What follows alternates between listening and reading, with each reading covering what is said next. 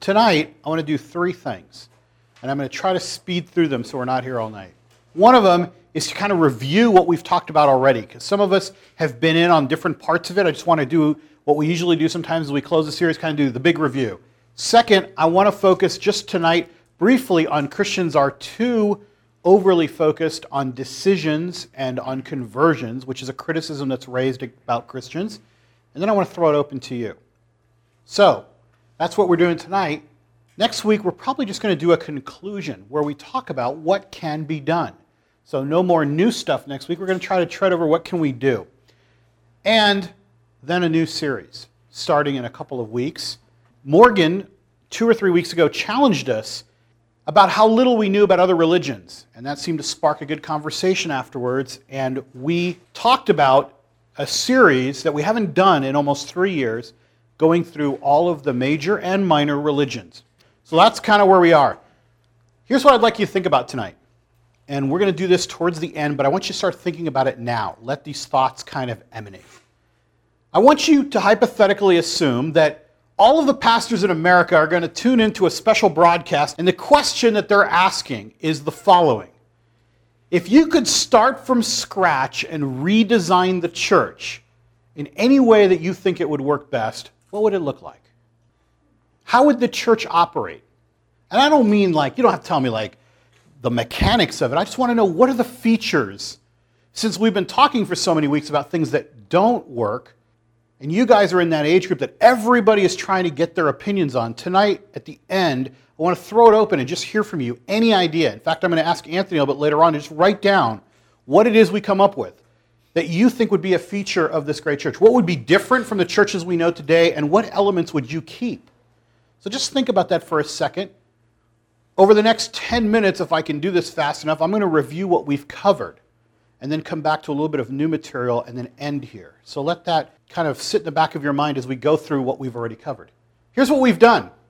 From the survey about the attitudes that non-Christians believe that Christians possess, we saw that the highest one was that the church was somehow anti-homosexual.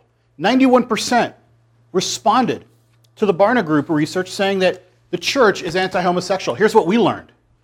That more often than not, Christians are known for what they're against rather than what they're for.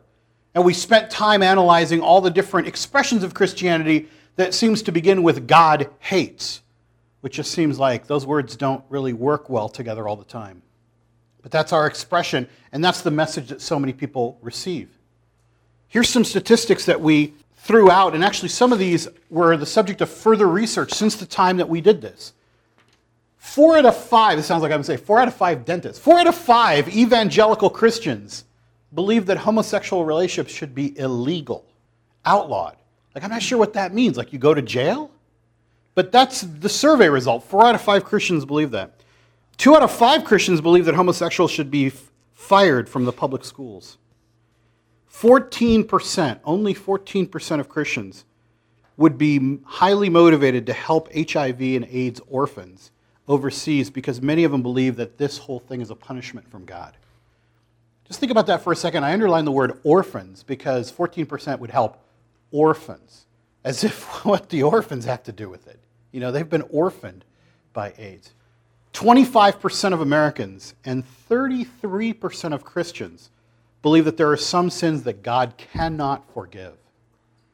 Now, I can understand why non-Christians would think, yeah, there's some things that God wouldn't forgive, right? Because they don't know much about our doctrines, our theology, right? But if there's anything that we say loud and clear, it seems that God can forgive all sins, right? Isn't that the whole idea, no matter what you've done? 33% of Christians actually believe that God cannot forgive certain sins. Here's what we said to wrap up our discussions on homosexuality. We all struggle with sexual sin in a fallen world. Heterosexual or homosexual sin. Our sexuality, the way we express it more often than not, is in a sinful way. We should learn to be humble in that and recognize it. We learn together that true love is what we need to be expressing for people regardless of what their sexual orientation is. And then we can look to the Bible together to talk about homosexual activity. And the reason I say together that we need to examine the Bible, look, there are expressions of Christianity that believe that it's not a sin. I happen to disagree with those. But the point is not to break into more divides over it. We spent the whole night kind of processing that. There's another talk that we did about that. The main point is we need to learn to love people, period. We need to recognize that it's become a real obstacle to people, the way that we treat people. It's an obstacle to homosexual people and heterosexual people. Anybody who looks at the way we judge and point fingers gets turned off to Christianity. There are people who've never struggled with any kind of homosexuality at all and still hate the church for the way that it treats others. We need to be aware of it. And finally, we need to really look at learning to truly hate our sin, our own sin, before we walk around talking about how we hate other people's sin. And that I threw out that one of the most careless statements that we make is that, we'll love the sinner but hate the sin. More often than not, we hate the sinner and we hate the sin as long as it's their sin. We don't hate our sin. We tolerate our sin. So before we start telling people that we're going to love the sinner and hate the sin, I think we should just love people. And we should probably hate all sin, ours first, before we start talking about hating anybody else's sin. Otherwise, we're really looking at the speck in somebody else's eye and ignoring the plank in ours. We should get those down. So that's just a review on that part.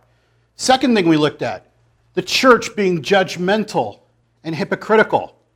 87% felt it was judgmental, 85% felt it was hypocritical. Here's what we found out there in review. We found out that when you ask Christians what Christianity is all about, the highest number, 37% of them, thought Christianity was just about not sinning and being a good person. That's really what the Christian life was, just not sinning. As opposed to all these other things that they could have picked, like discipleship, evangelism, worship, relationship, service, stewardship, faith. They picked just not sinning. As if once you receive salvation, then you can get on the treadmill and earn it forever. Meanwhile, Christians your age believe that the following things on the screen are all morally acceptable. 59% thought cohabitation was, 58% gambling, 57% sexual thoughts, and it goes down. Sex outside of marriage, profanity, getting drunk, viewing pornography, having an abortion, having a same-sex relationship. Acceptable in varying degrees, but in large numbers. Remember, 85% of non-Christians know somebody who's a Christian. And if you ask them, is there any difference between a Christian's life and a non-Christian's life? Only 15% could ever find a difference. So what's the gist? The gist is this. If we tell people that our religion is about not sinning and being a good person, and then you see what we do, they think, you guys are all hypocrites. I like what Philip said when we had this discussion. He's like, but I'm trying to be a better person. I'm trying not to sin. I'm trying to follow what's in the Bible. Right, that would be good. We should be transparent, show people we're trying. But too often, we're giving people the message that it's about being that way. That's the number one priority of Christianity. That's not the number one priority of Christianity. Being judgmental, same problem. If you communicate to people in the world that the message is basically don't sin, be good, which is a part of the Christian life. But if you communicate that that's what it's all about, no wonder we point fingers at each other in the church. We're always looking around to see who's in and who's out, who's behaving right within our churches. We saw this quote from David Kinnaman. He said, our judgmental attitude arises because we're trying to look good in front of other Christians instead of before God. And we don't care about outsiders to Christianity. We're trying to look good. Like we've just learned that being a Christian is like making sure that nobody can see our sin. It has nothing to do really with whether we're sinning or where our heart is, just make sure nobody can see it. And then we're okay. If somebody sees it, oh, that's bad. Because then they're going to think we're not a Christian. The night we talked about this, Morgan made a point that how often it is that we don't care what God sees. How much we're so worried about what other people see. No wonder we're so judgmental about one another and point to each other about what we're each doing. Remember, this thing that breaks our churches apart is not, it's not a small thing. Jesus in John 17, when he's praying for the church, basically says that the reason that the church needs to be unified is because that's the way the world's going to know that you sent me. So by implication, when we break the church into little splinters and when we point fingers and say, you're not a Christian because of this, and you're not a Christian because of this, and you don't practice right, and you're not fellowshipping with us, we're proving to the world that God did not send Jesus. Now, of course, whatever our actions do will never change the truth of the matter. But he was trying to say that this is the way you're going to show them. May they be brought to complete unity. Let the world know that you sent me and loved them, even as you have loved me. So our actions have severe implication. Jesus specifically prayed for our unity so that we could better take the gospel message to people, and we are blowing it. We also looked at Christians being too involved in politics, something that 75% of respondents said. That night we noticed this, that if you ask non-Christians who's the most well-known Christians in the world, they've cited the Pope and George Bush. It wasn't much different when you asked Christians. They cited the Pope and George Bush and put Billy Graham on top of it. Those were their top answers. No wonder we're associated with politics so much. Here was what we said were some solutions that we should look at about our political involvement, just some things to think about. And again, these are all summaries. Go back to the actual talks, we went much deeper. But here's some things we pulled from that talk. First, the Bible often mandates standards that are not popular in today's society, but that doesn't mean that we should just simply move away from them to be relevant. So there are times when we're going to have to take a stand for tough things. But more often, we use Christianity to support our own views, prejudices, and biases. We have a pre-existing view that we want to support, and we find Christianity in a way, we twist it to support what we want. That's one of the reasons that we get too politically involved. That's why I wrote, other times Christians are hijacked by a political agenda. And we don't actually appreciate the cost of what it means when we politicize our faith. I was reading this thing called the Land Letter. I brought in a short description of it. Some of the top Christian leaders in America wrote a letter to President Bush justifying the invasion of Iraq on Christian grounds. Not just the invasion, but a preemptive invasion. And using something called the just war theory, they wrote this long letter that they sent to him saying, we believe that the Bible literally covers you to do this. You should do this, and here are the reasons why. The description of it is a theological support for just war preemptive invasion of Iraq. I'd like to know what verses they found on that. And I mean, these people are not small people. These are huge leaders in America, including the leader of Campus Crusade for Christ and the leader of the Southern Baptist Convention, Chuck Colson from Prison Fellowship Ministries. I mean, just huge people, and a number of others. Whether you think it's right or wrong for us to do this as a nation, I don't really understand how a group of pastors get together and write a letter saying this is something we should do. Here you go. We're giving you like a theological backing for your political actions in this country. And now look what's happened and how the church has been tainted by it. No wonder everybody thinks that the number one Christian in America is George Bush. America is not and has never been a Christian nation. It's been a nation for much of its history that's been comprised of Christians, but that's changing rapidly. And finally, I said, we're not a government in exile. We're not waiting for the chance to retake the government so that we can impose our views on everybody. That's not our salvation. Our salvation is found in Christ, not in taking over the US of A. As Christians, we're cultural change agents. We're bringing reconciliation between God and people. That's what we're doing.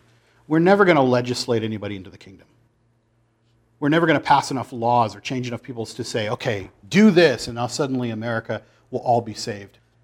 Another one, 72% we found out said that Christians were out of touch with reality, that we kind of live in a bubble and we're sheltered. Meanwhile, if you look at what's going on in the world today, the way society is moving, it's so different than the Christian bubble that we build. While we're listening to Christian music and reading Christian novels and going to Christian movies and Christian concerts and Christian, theme parks and all these kinds of things, Christian museums, while we're doing all of these things, the rest of the world is looking at us going, what are those guys doing? Like, what a goofy world they live in that bubble. The worst thing about being a bubble is while you separate yourself from all the outside influence, you have separated yourself as an influence to the outside world. You've succeeded. You've locked yourself in. Now you have no influence on anybody on the outside. Our main point that night was to say this: Christians, we're called to be cross-cultural, to cross divides, cultures, barriers, whatever it is to take the gospel to people. Too often, we end up being subcultural. We live in our own subculture. How did we do that? We become Christians. We're so excited. Step 2, we become part of church life. It begins to feel good. We're on the road. We begin to fellowship with others. We start to get into it. And then before we know it, step 3, we become part of the Christian bubble. Within 2 years, we don't know anybody who's not a Christian. Everything about us becomes Christianified. And then phase 4, we become like Jonah, where we actually resent outsiders. We actually don't want them to convert. Check yourself on that for a moment. Think about that. Have we ever felt that way about anybody? Where you actually feel like, I don't really know if I want them to actually become a Christian or to repent? That's how Jonah felt. Morgan took us through these two. Insensitive to others, 70%. Not respecting of other faiths, 64%. Here are the points that were summarized that night.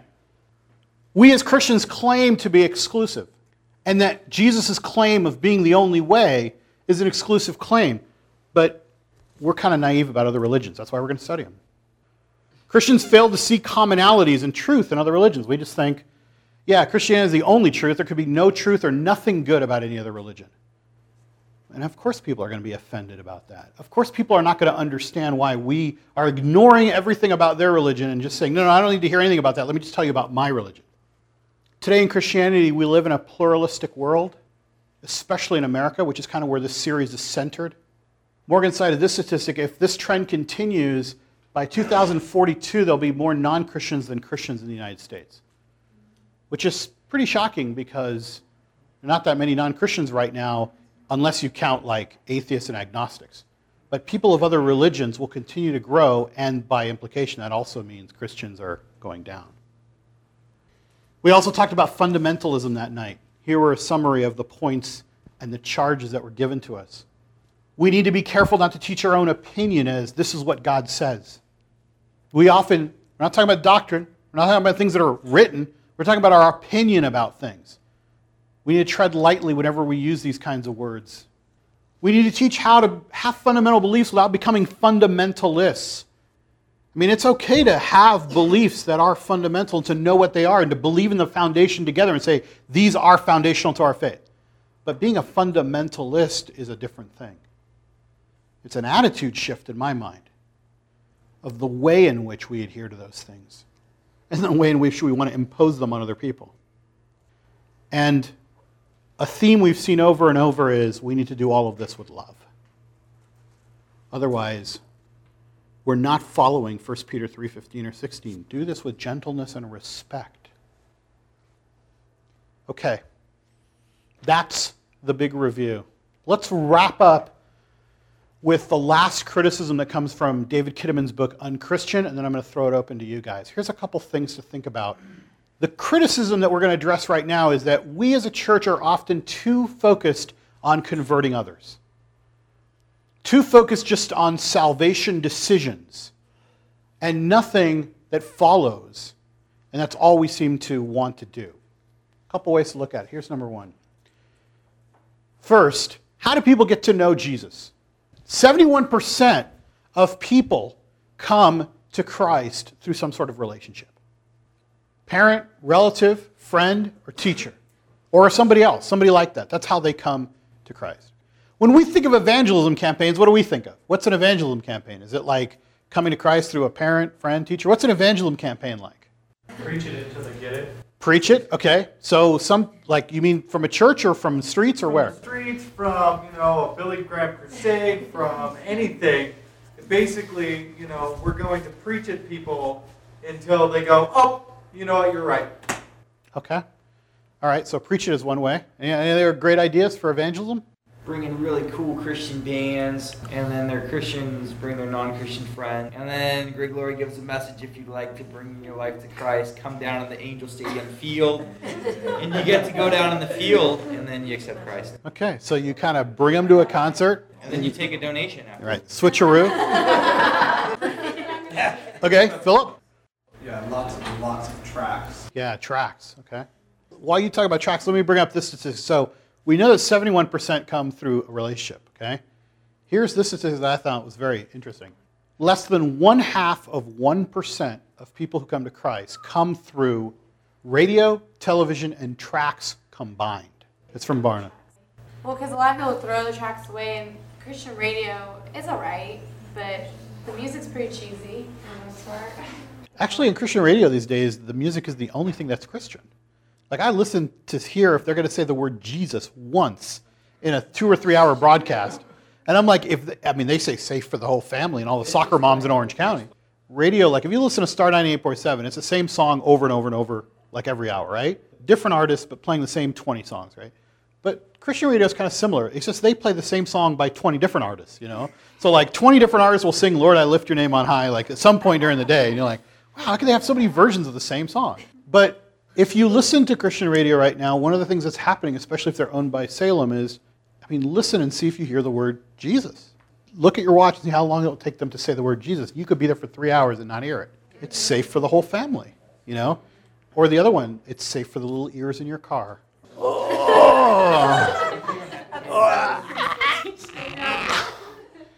Okay, why does it matter that only less than 0.5% come to Christ this way? It's just good for us to know because so many people have different ideas. We're going to talk about the method in a moment. Here's another one, just so that we know this. 82% of Christians already know or have heard a gospel message in some way. 82% of non-Christians have already gotten a gospel message or know what the basic tenets are. So we live in a different culture today in America. It's not like they haven't heard, like in the old days where you go, hey, have you heard that I've heard it all. 53% of them have actually been asked to become a Christian at least already at one point in their life. So it means maybe the way we're doing it is not working. It's not that they haven't heard, they don't know. It means maybe that we're not getting it across the right way. 75% of those who have a relationship of some kind with Jesus at age 20 will lose it by 30. Yeah. Statistic, it doesn't shock me because when you look at the way our society and our culture is set up, it doesn't align a lot with what we really should be trying to do. And so rather than a lot of people trying to go along with what we should be doing, it's easier just to go with the culture, especially that age group, because even though we still believe that junior high and high schoolers are the age where they're trying to impress the most, it still follows many people into their 20s and 30s. Yeah, when I went to law school, they had this statistic that they would tell you that 1/3 of you will not make it through the first year. So they used to have this thing where they would say, look to your left, look to your right, one of you will not be here in May. I don't know why they did this, maybe just to scare us more, like we aren't already scared enough. If we were to do the same thing here, I would say, look to your left, look to your right, and look behind you. 3 of you will not be here by the time you hit 30. That's what this statistic says. I'm sorry, we confused Ryan. Let's try a more simple analogy. Everyone on your couch. Out of all the people sitting on this couch over here, at the age of 30, only one will be here. I'm going with Casey.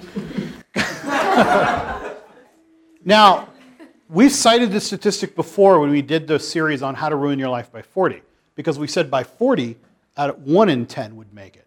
That would make any meaningful impact. They actually did some research to find out why this was happening. Here's the Barna Group's conclusion. Here's what it says. I'll read it to you because it's kind of small.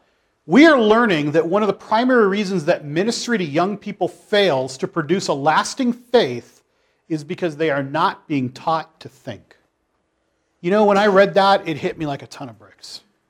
And I'll tell you right now, there have been times when my temptation has been, when we do this group, to think of more fun topics and more light topics and just more fun stuff in general. And there have been a lot of times, as you know, that I've struggled with, why do we think so hard and go so long and go so deep, and why are our series so long, and why do we work so hard? And when I read this statistic, the only thing I could say is because I hope that some of it sticks. I hope that we learn to think. Because when we don't, you might fall out. On the way in here tonight, I met a guy that I know that goes to the school here of theology, and he's a nice guy. I knew him, and I was asking him how his studies were going, and he's like, well, I took some time off. I'm having kind of a crisis of faith. It's not just for people who I'm not sure I understand it. It's for people who've thought about it really hard sometimes. But we're not doing anybody any favor when we don't teach them to think. If you remember in our intro to this whole series, I read some letters from people who were checking out of the church. They all have one thing in common, it seems like. They asked some questions, nobody could answer them, they checked out. So I'm hoping that when we wrestle with questions in here, as tough as this is sometimes, it'll be so that this group will better the odds and there'll be more of us at 30. Last point. This is really depressing to me. Again, research done. For every 100 people who are not Christians at age 18, only 6 will become Christians during their lifetime. And that one really made me think. Why? It must be, or at least I believe, it has a great deal to do, and others have agreed, with the methods that we use to introduce people to Christ. Let's look at the method versus the message real fast. I believe that salvation is of the utmost importance to Jesus. I believe that almost nothing means more to Christ than to see those that he loves, that are created in his image, come back to an eternal relationship with him. Even though it's very important, Jesus did leave the message in our hands. He could have done this a different way. He could have just come down and said, "Here I am. Believe in me." But he didn't. He put the message in our hands. True, he is here to teach, preach, heal, love, show by example, and then he packages the whole thing up and hands it to us. He gives it to us, and he sends the Holy Spirit. All right? But the message, the delivery mechanism, is in our hands. He says, "Go you to the ends of the earth." It is a grave responsibility how we steward this message. And here's the point I'm driving to. Because of that, we're tempted to try just about anything in the church. We're tempted to try just about any method to reach people, but we have to consider the impact of the method. And notice, I'm saying we have to consider the impact of the method, not the message. The method. Like, we're not going to alter Christ's word or the message of the Bible just because we don't like it or it doesn't play well with the audience. Like, hey, we've done some focus groups on the way these laws work and they don't quite work so well in 2008. Let's tweak them. The message is what we've been given, but the method is kind of in our hands. And we need to evaluate whether our method sometimes does more harm than good. It's something we have to steward. God cares very much about it, so we have to look at the way we do it. Yeah. I think I agree with your point completely. Could it be even argued that it was only partially left in our hands, really, because the Holy Spirit is who saves people, not us anyways. And so the fact that we're tempted to try just about any method, like, I agree, that is the case most of the time. Like, good. You're on my script tonight. Good. What Philip is pointing out is the Holy Spirit was sent into the world to do the work. Our efforts are in partnership. They're not the thing that make it happen. I say the fact that the Holy Spirit does the actual work of calling people to salvation and restoration with God is not an excuse for irresponsible methods. Because it's true that the Holy Spirit is the one who really calls people to Christ. But that doesn't mean that we can do anything we want and just say, well, the Holy Spirit's the one doing the work. It doesn't matter what I do.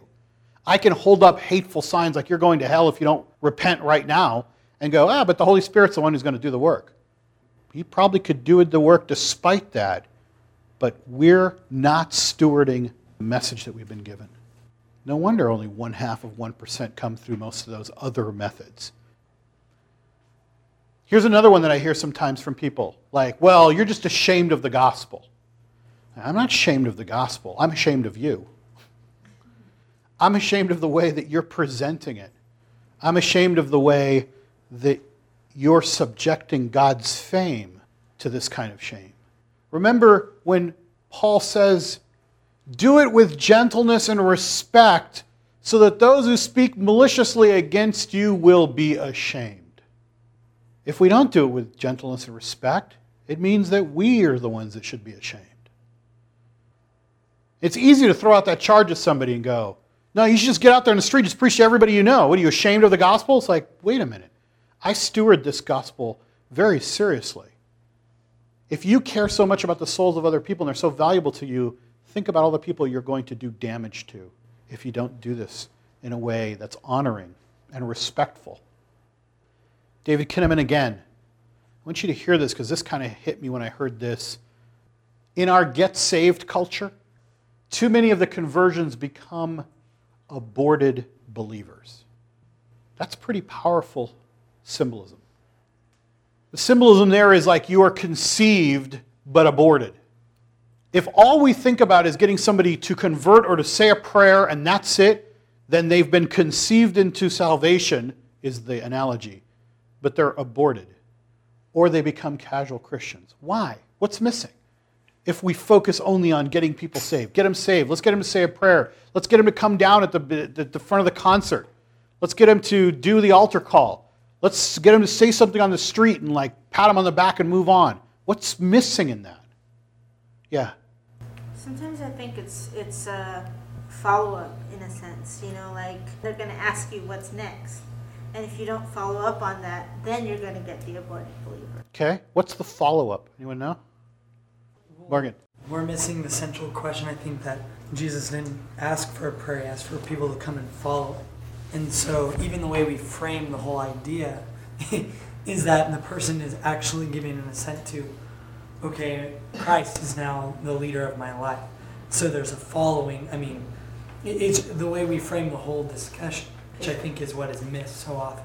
Yeah, AJ. I think it's kind of also a numbers game. We want to say, oh, we got this many people to come to Christ, instead of focusing on a couple and doing the follow-up, which I think is a lifelong mission, is a follow-up. You're with them for life, helping them grow, helping you grow, and asking questions and growing together. Yeah, you could say you're born or conceived into the kingdom on the day you accept Christ, but there's a whole life that follows. Some people say that's the life of discipleship, of following, of equipping, of learning. Some people call it spiritual formation, that now that you are a babe in Christ, I mean, you are in Christ, you are going to attain salvation. Just as Paul says, for those who are justified, they will be glorified. But there's something in the middle. It's the working out of your salvation with fear and trembling part. Between those two bookends, between being justified, or what we would say, saved, glorified, like entering into the kingdom, there's all that stuff in the middle. And that's the life of spiritual formation and discipleship. Too many times we're so focused on just getting somebody over the line that we don't even offer them anything else. So many churches, so many Christians, forget churches, they basically get you over that line and that's all they need to do. They think they're done. And that's what results in what David Kinnaman regards as an aborted Christian. Especially if from up front or the whole culture of the church has a get saved culture and that's it, nobody will understand that more needs to be done. And I've seen that happen far too often. And I want to be clear, I'm not saying that we should not be engaged in evangelism. This is not about evangelism, it's about the mentality with which you believe evangelism happens. If you believe that your job is done when someone says the prayer, then you're going to find that a lot of people that you thought came to Christ never made it. And a get-saved mentality, by the way, a get-saved culture is what David Kinnaman is talking about, is not just related to evangelism. It creates a them and us mentality. Like saved people are different than unsaved people. Well, I mean, of course there's some differences. Some people have accepted Christ. But they literally start to think of people differently. I was having a conversation with somebody and I was just telling a story. I have a friend and they're having trouble in their marriage and the person interrupts me. Are they saved? What does it have to do with the story? Like, I'm talking about a friend who's having trouble with their marriage, and I'm about to tell you a story about how I was able to talk to them and, tell them a little bit about encouraging things. I mean, I couldn't even get into the story 5 seconds without the question, are they saved? I mean, if it would have been any less weird if the person had said, like, well, I have a friend and they're having trouble in their marriage. The person said, are they Chinese? Yeah, it's true. It's exactly true. What does that have to do with anything?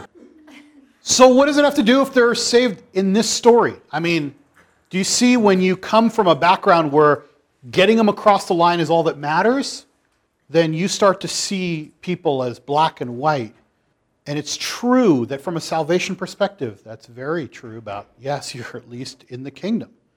But just so that we're clear, here are the things I'm talking about. Because some people, when they hear about this life of discipleship or this spiritual formation that's supposed to take place that happens between the time you become a Christian and the time that you meet your Father in heaven, what are you supposed to be doing? Just so that we're clear, because I know a lot of people know about it in theory, but sometimes we don't articulate it so clearly. Here are some of those things that you're supposed to be doing.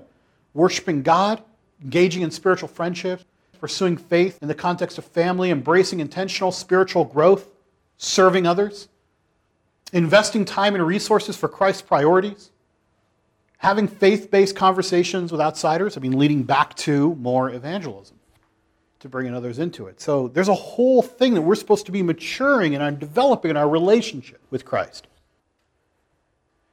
All right, I want to stop there and I want to open it up to you guys to go back to the question we started with. Here's what I'd like to know. Just throw it out. I'm not even going to comment. I just want to hear from you.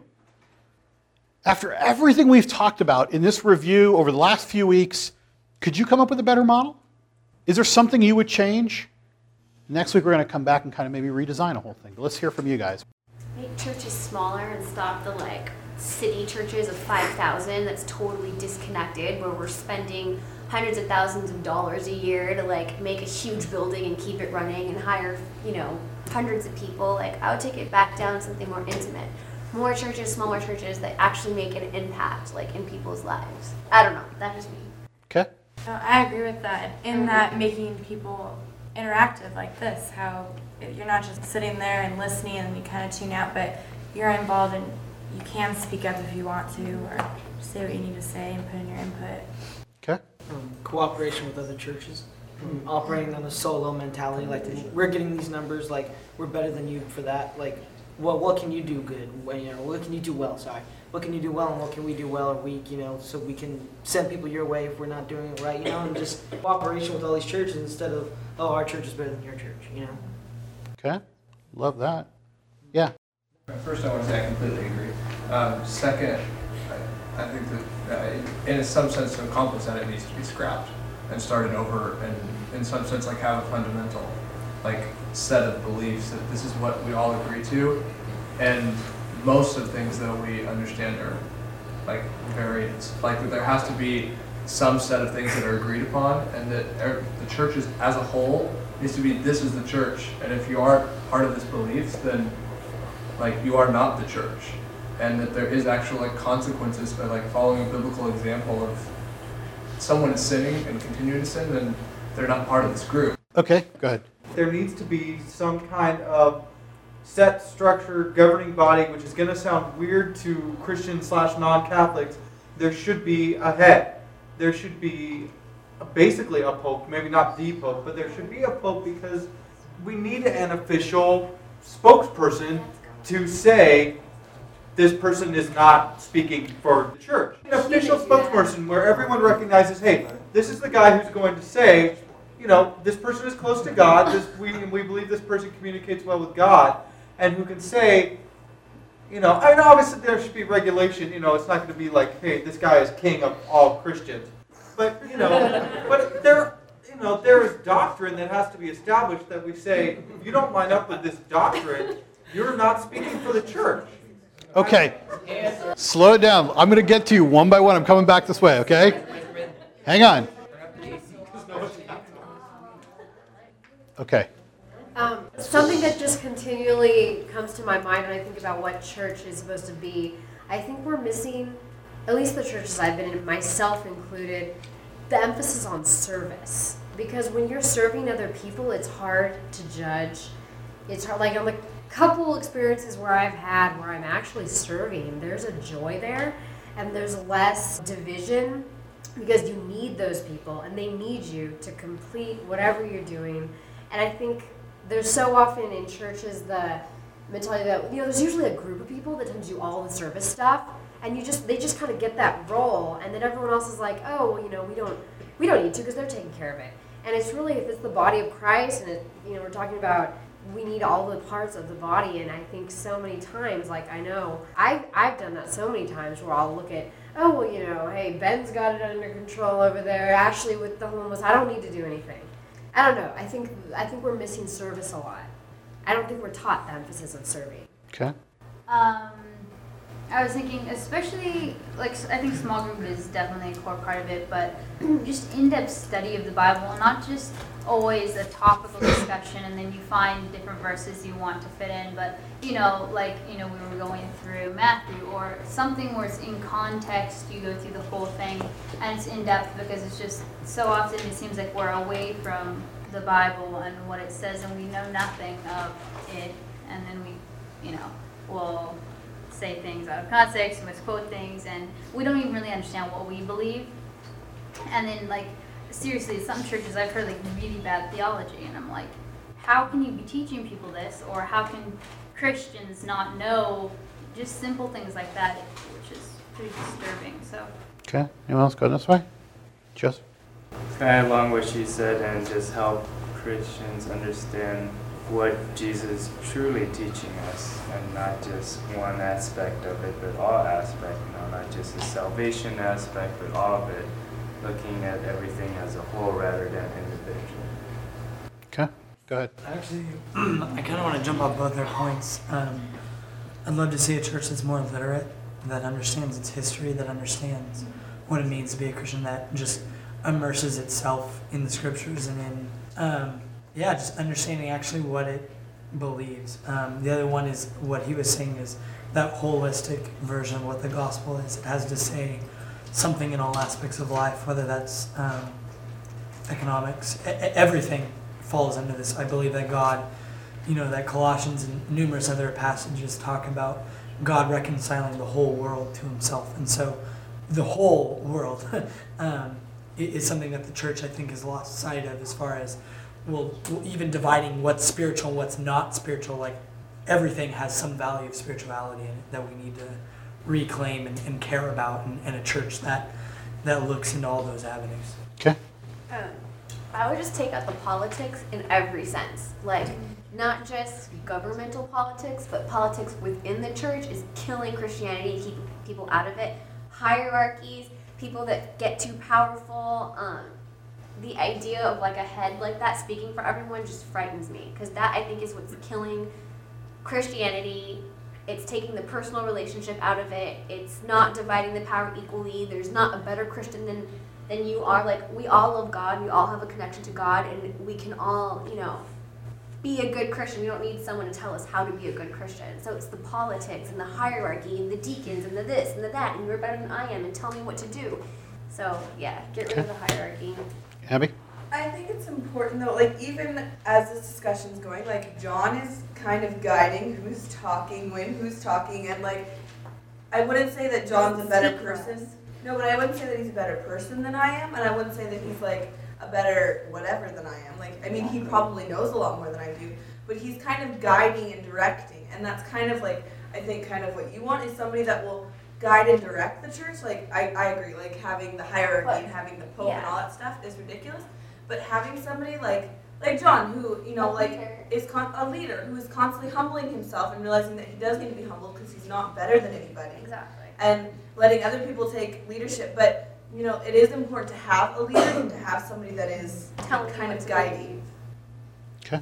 Randy? Yeah, as far as an official spokesperson goes, the church's actions should be its official spokesperson. Like, God said, you'll know us by our fruits, and like that should be apparent what our beliefs are and everything, just by our actions. We shouldn't need anybody to speak up and say, hey, like, they should just be able to see like what we're doing and what we stand for and everything.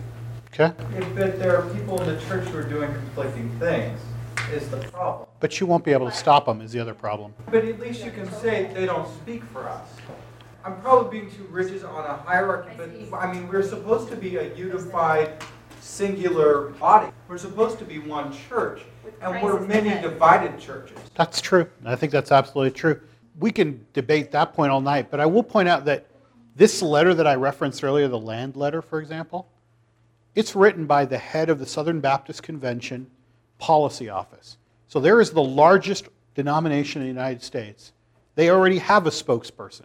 He wrote that letter telling George Bush that it was theologically sound for him to invade Iraq. There's lots of Christians that will be tainted by that statement. Whether it's right or wrong, it doesn't matter. Nobody's going to stop and say, oh, are you Southern Baptist? Oh, you're not? Okay, he didn't speak for you. I mean, he spoke for all of us, whether we like it or not. So it's already either happening, or even when it does happen, you're still going to have the problem. But I want to leave it there only because I want to hear more of your comments on what you think the church should be and come back. So I'm moving this way. Anybody? Yeah. Honestly, if you ask me, I grew up in the church my whole life, and just from my personal experiences, what I think we need to treat people as people, not as a number, and we need to love others as we would like to be treated, and we need to get our hands dirty, and in that sense, meaning that invite everybody, all sinners, I think, should be welcome in the church and should have a fair opportunity to hear the gospel and to be loved,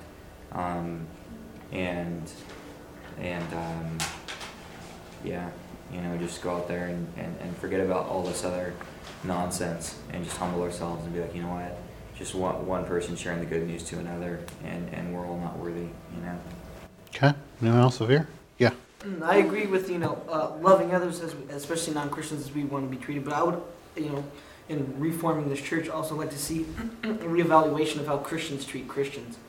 And I find that Christians, I've seen relationships where Christians don't treat other Christians, right. And that to me seems more damaging than when I see two non-Christians, not treating each other right. Because not that I expect that, but, just a reevaluation of how we not only treat non-believers, but believers. Okay. I think we need to make the church more comfortable for people who are coming for the first time too. Not everybody's staring at them like, oh look, somebody brought somebody. A lot of people feel really uncomfortable the first time they come to something, because they feel like everybody's staring at them, and then if they get convicted by the message too, they feel like the pastor's staring at them, and then they think everybody's just a bunch of weirdos, and they just want to leave. Okay. I think mine goes along very well with what was just said by the lovely people on the couch.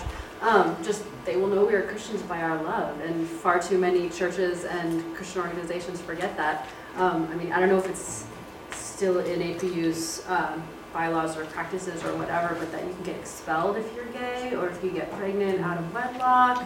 I'm sorry, what now? Come on.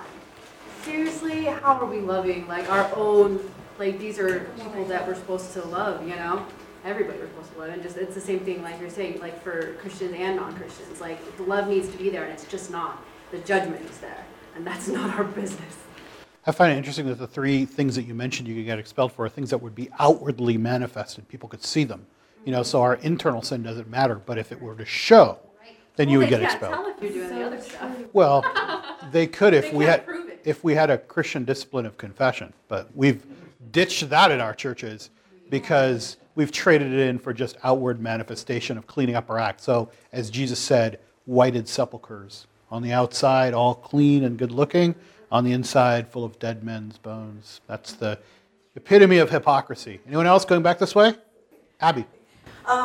With the whole APU expelling people for sinning or for outwardly sinning, there's just I was just writing in my journal, there's some importance, I just came from a very strict Bible college, and I found, for me, there was all this controversy about should we be as conservative as we are, should we be more liberal, and there was, I really liked the conservativeness because it left no room for any, outwardly actions of sin, and so it left you to only look at what's going on inside.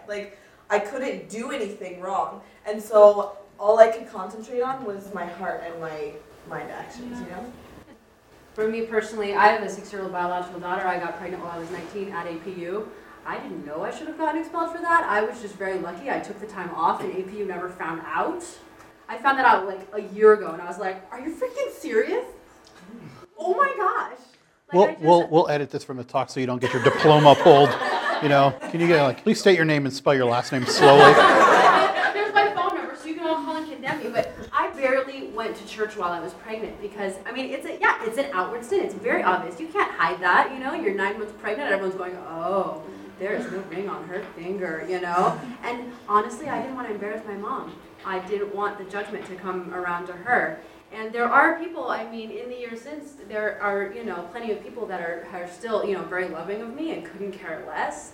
Many of them are in this room, but there are the ones out there who are going to condemn me for it. And my mom was one of them for a really long time. And it's taken years to get the trust back with my parents, Well, as our master said, let he who is without sin cast the first stone. You're welcome here and everybody else is too, the way we are. But hopefully we're on that road to become more Christ-like together. But none of us, as Paul said, I'm chief among sinners. And then there's me right behind him. Last comment? Yeah. That type of mentality causes us to be the type of church that sweeps things under the rug. We talk about don't have abortion, what is sin, but how many people would take the easy way out and be like, I'll just go have a quiet abortion, no one will know, I won't have to suffer the embarrassment, no one will see my sin, or we'll just be quiet, we don't confess about what we're doing because people will judge us, we don't seek help for what we're doing because we're afraid people will judge. So I think far too many. I knew a girl here who worked at Planned Parenthood, and she said a scary number of girls are making violent coming for abortions because they just can't handle it. And I understand the impulse. just the condemnation you get left and right is just not okay. I want you to think about this question because we're going to come back to it at the beginning of next week. We're going to kind of pick it up. We're going to pick up the question right where we left off. If you have other thoughts, I want you to bring them back. And then we're going to kind of wrap up the series with what can we do? What can we do? Is it just helpless? Are we out of control? As long as Pat Robertson is alive and on the airwaves, are we just doomed? What can we do? Let's close and pray. Lord, we commit all these things to you. We're imperfect in so many ways. Even our discussion tonight is imperfect.